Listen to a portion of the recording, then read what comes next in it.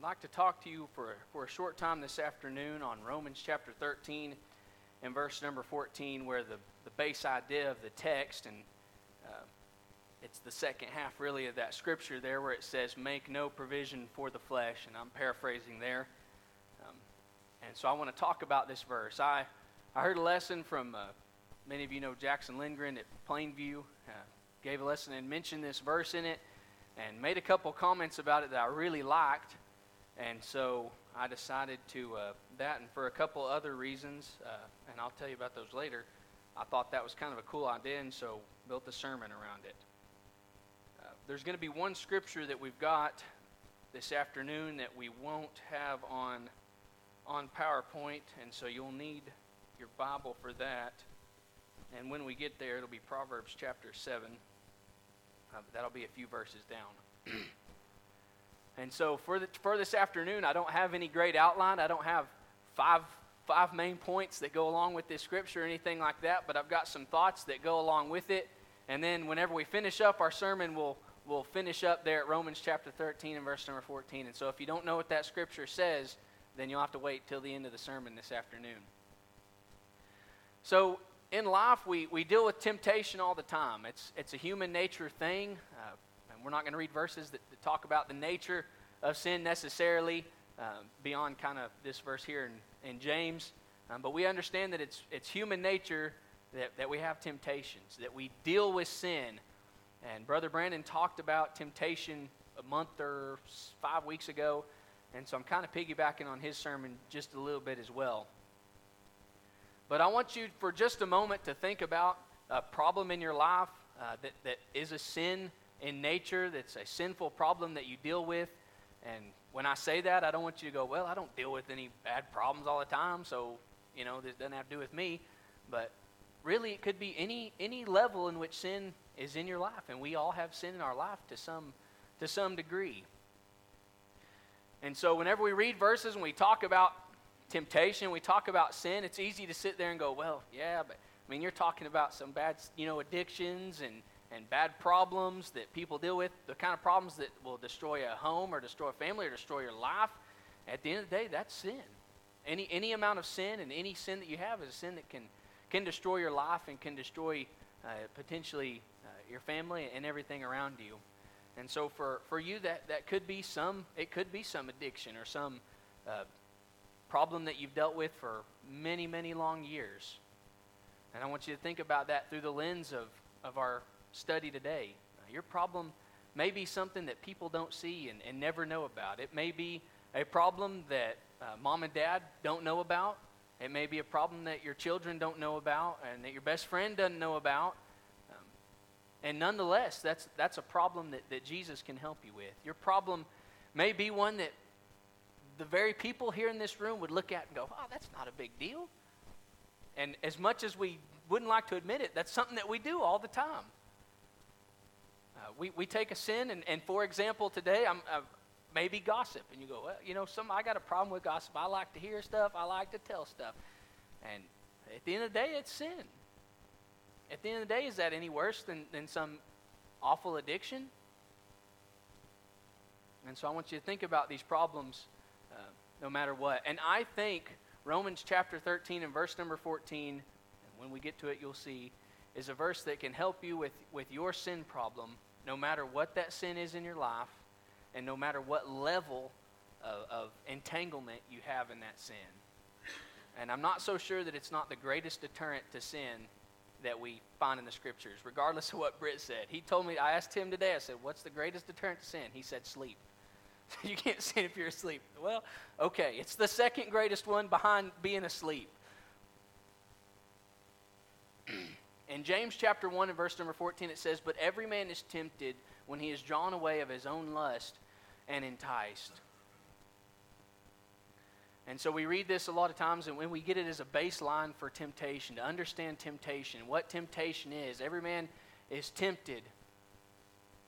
It's lust and it's enticement that we read about. But I want to look at a small phrase there that we see here in this verse where it says, every man is tempted when he is drawn away. What does it mean to be drawn away? Because whether we like it or not, we're going to be tempted when we're drawn away. So what does that mean? That comes from a Greek word that we see there, Greek 1828, and a couple of the definitions or words that you're going to see there from that meaning mean to drag forth, and then just as the scripture says, to entice.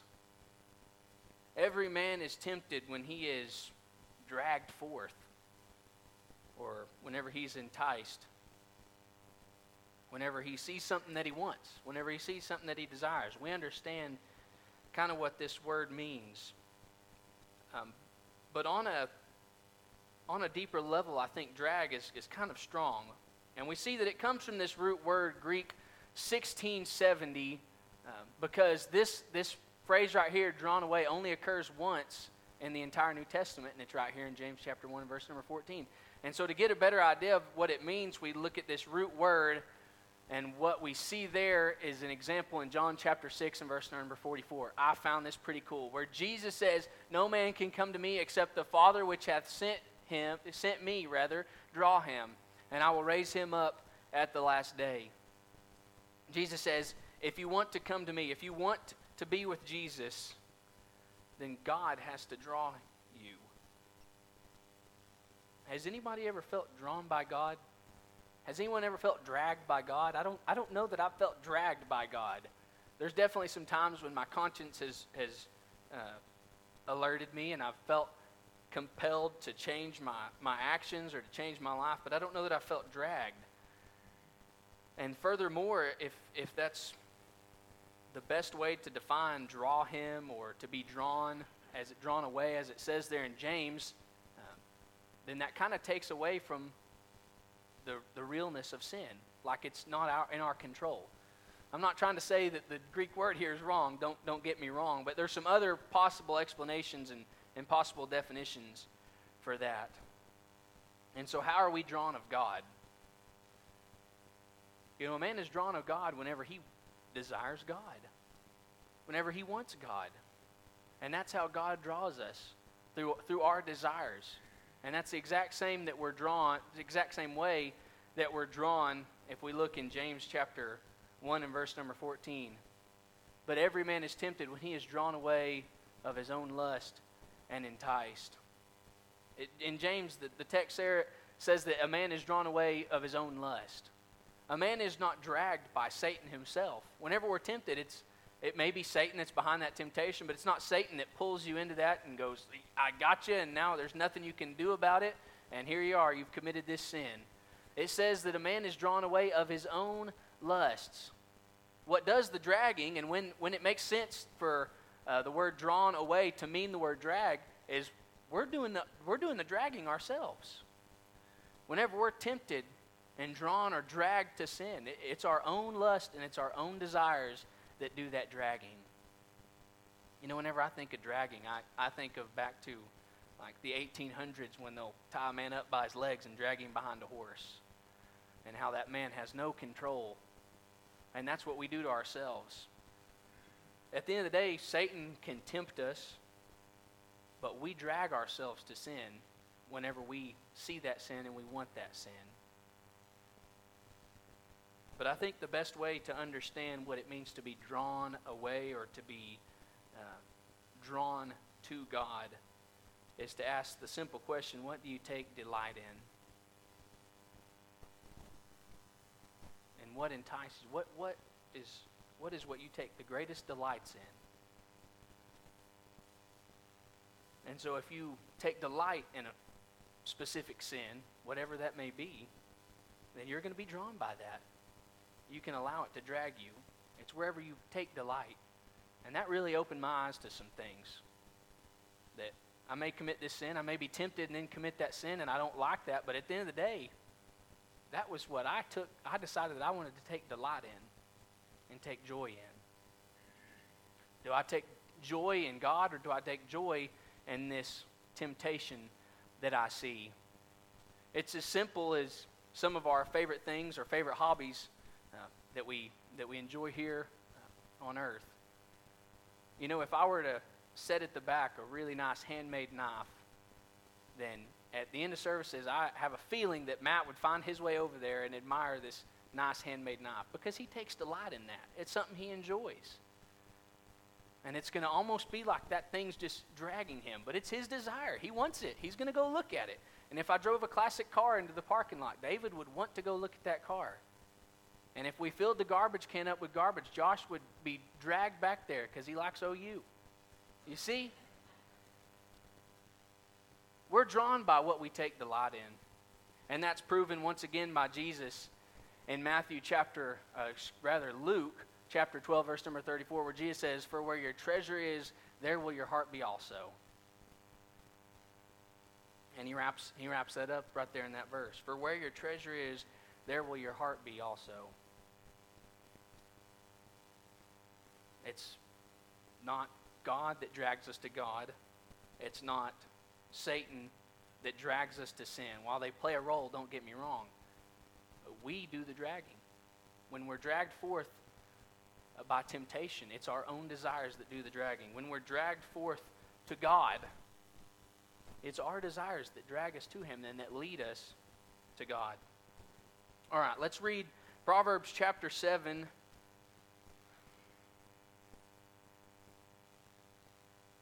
And let's start in verse number 7, and we'll read 15 or 20 verses here. It says, "And beheld, among the simple ones I discerned, among the youths, a young man void of understanding, passing through the street near her corner, and he went the way to her house, in the twilight, in the evening, in the black and dark of night. And, behold, there met him a woman with the attire of an harlot and subtle of heart. She is loud and stubborn. Her feet abide not in her house. Now is she without, now in the streets, and lieth in wait at every corner. So she caught him and kissed him, and with an impudent face said unto him, I have peace offerings with me. This day have I paid my vows. Therefore came I forth to meet thee, diligently to seek thy face, and I have found thee. I have decked my bed with coverings of tapestry, with carved works, with fine linen of Egypt. I have perfumed my bed with myrrh, aloes, and cinnamon. Come, let us take our fill of love until the morning. Let us solace ourselves with loves. For the good man is not at home, he is gone a long journey. He hath taken a bag of money with him, and will come home at the day appointed. With her much fair speech she caused him to yield. With the flattering of her lips she forced him. He goeth after her straightway, as an ox goeth to the slaughter, or as a fool to the correction of the stocks, till a dart strike through his liver, as a bird hasteth to the snare, and knoweth not that it is for his life. Hearken unto me now, therefore, O ye children, and attend to the words of my mouth. Let not thine heart decline to her ways. Go not astray in her paths. For she hath cast down many wounded, yea, many strong men have been slain by her. Her house is the way to hell, going down to the chambers of death. We've read this a lot, and it ties in really well with our text in Romans chapter 13. And we read this all the time, and we go, don't go that way. Don't go over there. You need to go over here. If you're going to go home, you need to go home this way. You know there's that temptation. You know it's going to be difficult. And if I had to imagine, I think I know exactly how this young man felt whenever he came to himself, or if he came to himself, and once he realized what he had done, and once he realized that he had sinned against God. I imagine we probably all know what that feels like. When you messed up again. When you did what you knew you weren't supposed to do. The one thing you didn't want to do, and you did it. And if I had to guess, this man felt ashamed, and he felt guilty, and he felt awful about it. And if he had one wish, it would be that he could never commit that sin again.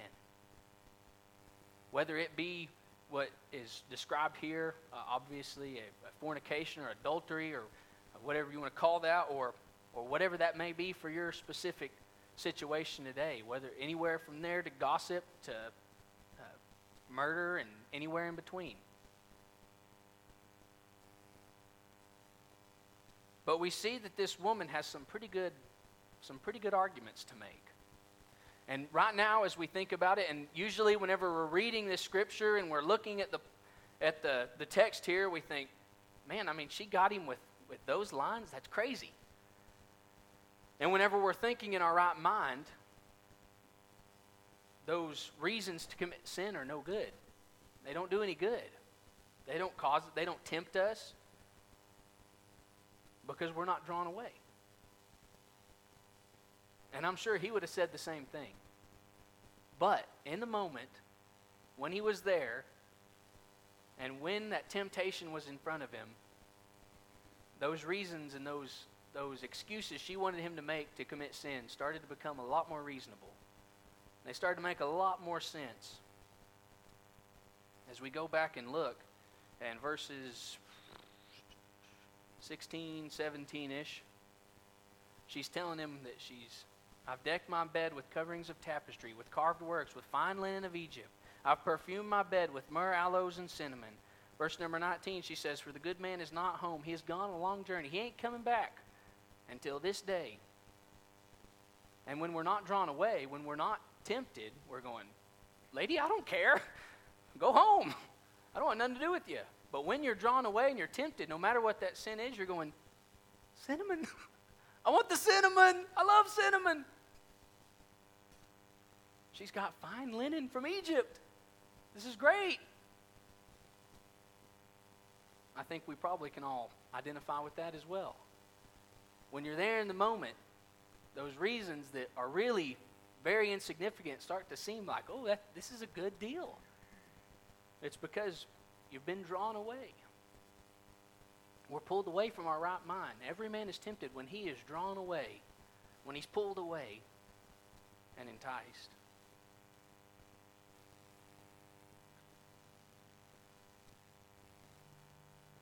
So I want you to remember three things as we look at the next couple handfuls of verses here. Number one is you will fail. We will sin. We have committed sin we didn't want to commit in the past. And unfortunately, we're not perfect, and we will fail.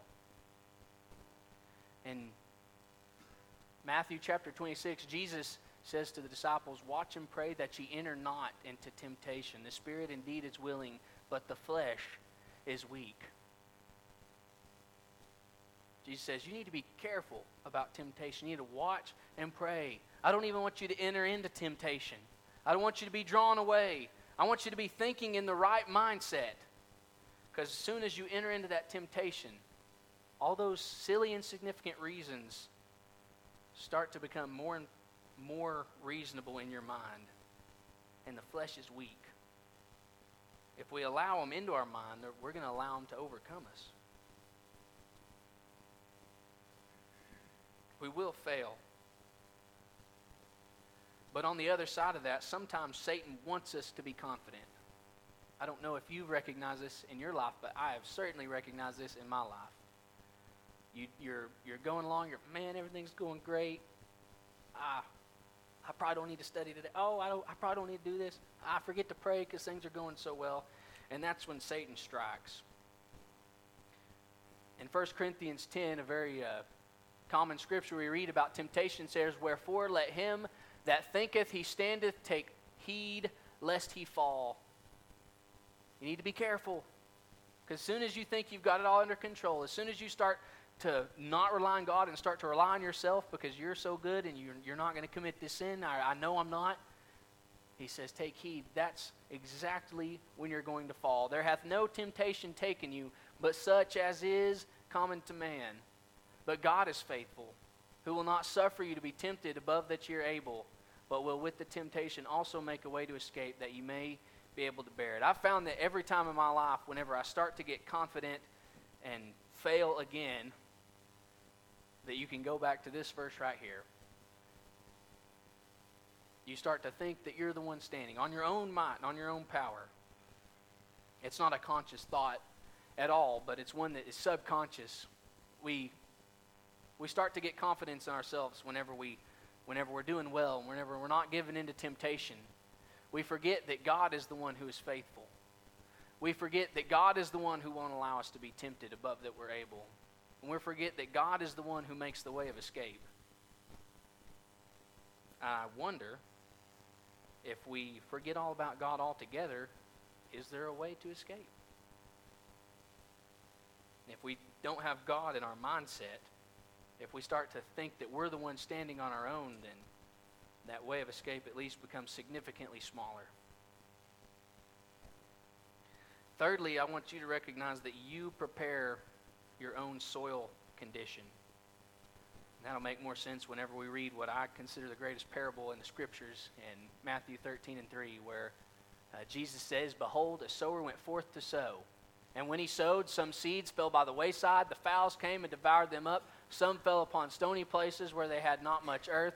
And forthwith they sprung up, because they had no deepness of earth. And when the sun was up, they were scorched, because they had no root. They withered away. And some fell among thorns, and the thorns sprung up and choked them. But other fell into good ground and brought forth fruit."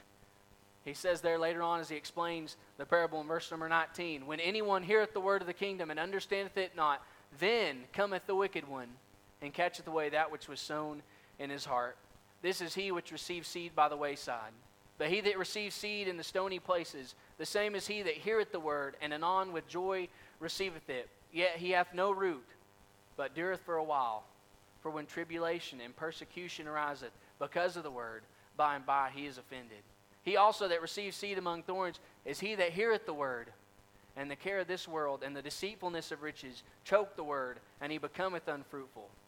But he that receives seed in the good ground is he that heareth the word and understandeth it, and which also beareth fruit." If you've heard this parable before, as I'm sure many of you have, you recognize that the soil that we read of here, this ground that Jesus mentions, is your heart.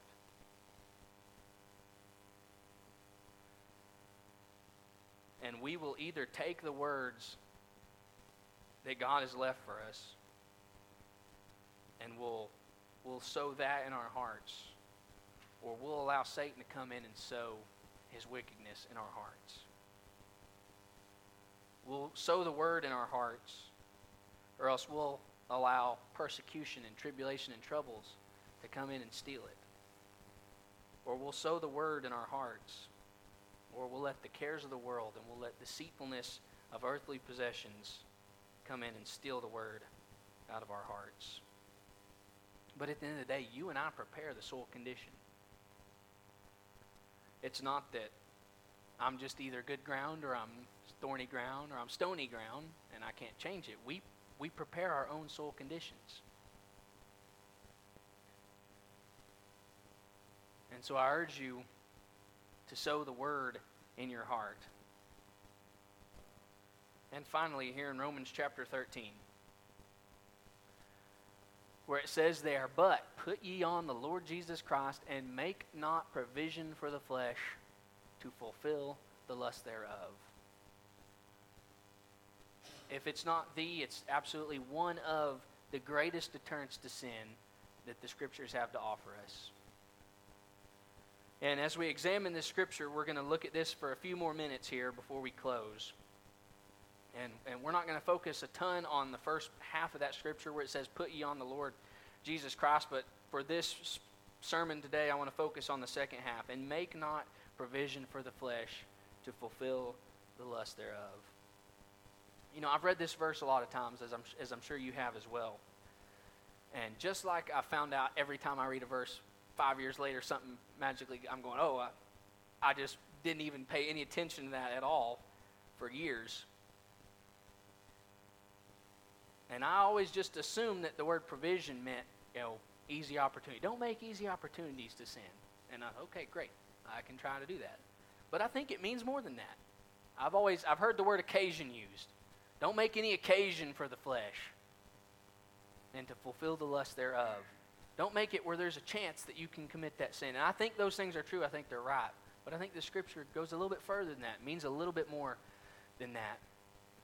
And so if we look at the word provision that's used here in Romans 13, the definition of that basically in the Greek is provident care or supply. The Scripture says, "But put ye on the Lord Jesus Christ, and make not provident care or supply for the flesh." So obviously the word provident, the word provision, they both come from the same base word that you and I would use as provide. Don't provide the flesh. So don't provide care or supply to the flesh.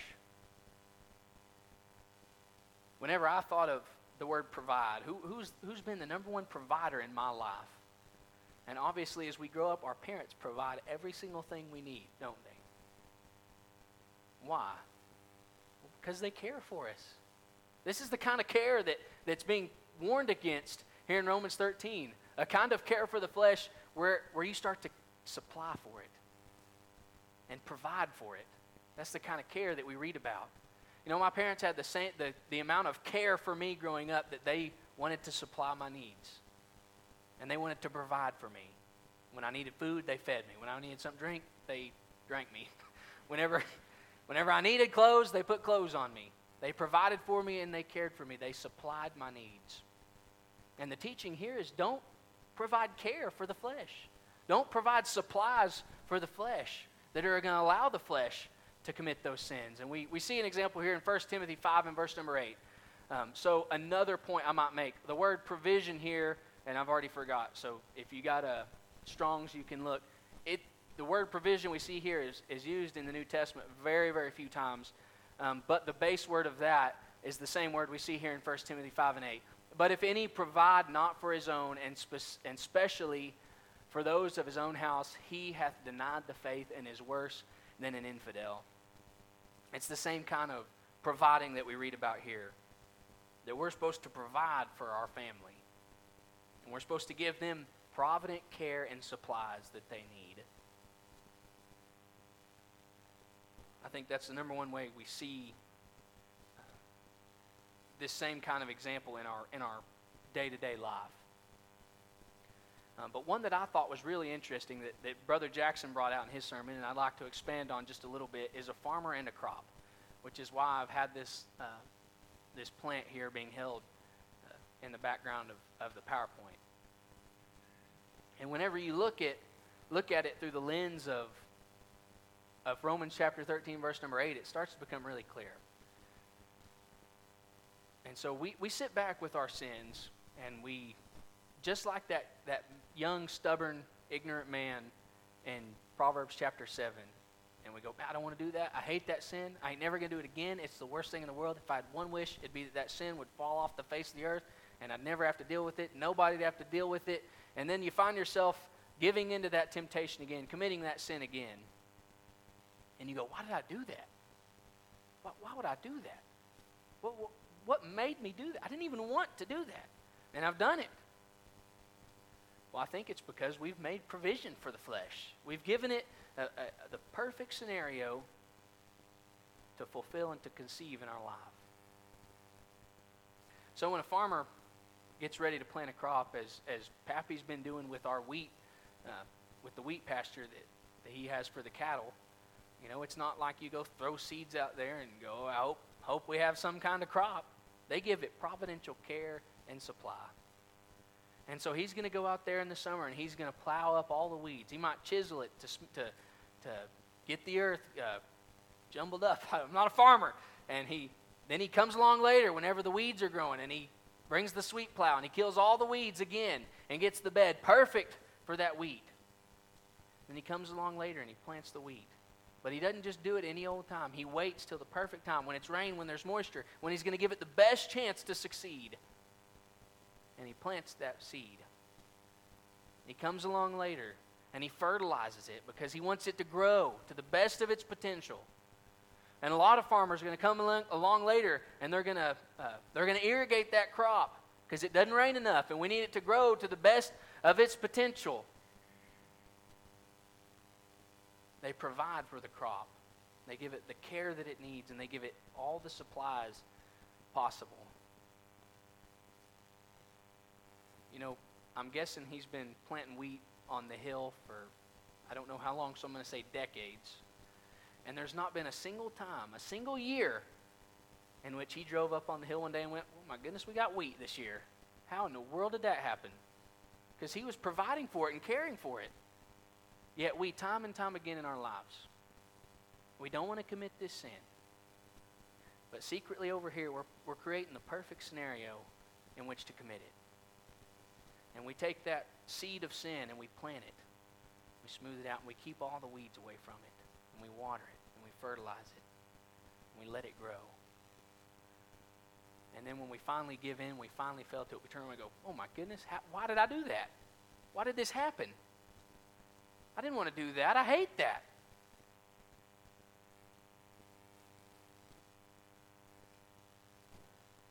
Romans 13:14 says, make no provision for the flesh.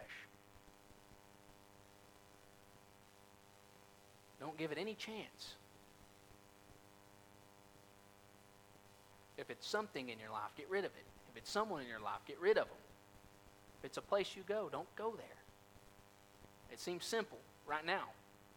We're not tempted. It seems simple right now. We're not drawn away. We go out in our day-to-day lives, how much better of a tool is that when you're tempted and when you're drawn away and those silly reasons make more sense out in the world. I don't want cinnamon right now. You get out in the world and you see that temptation, you go, cinnamon.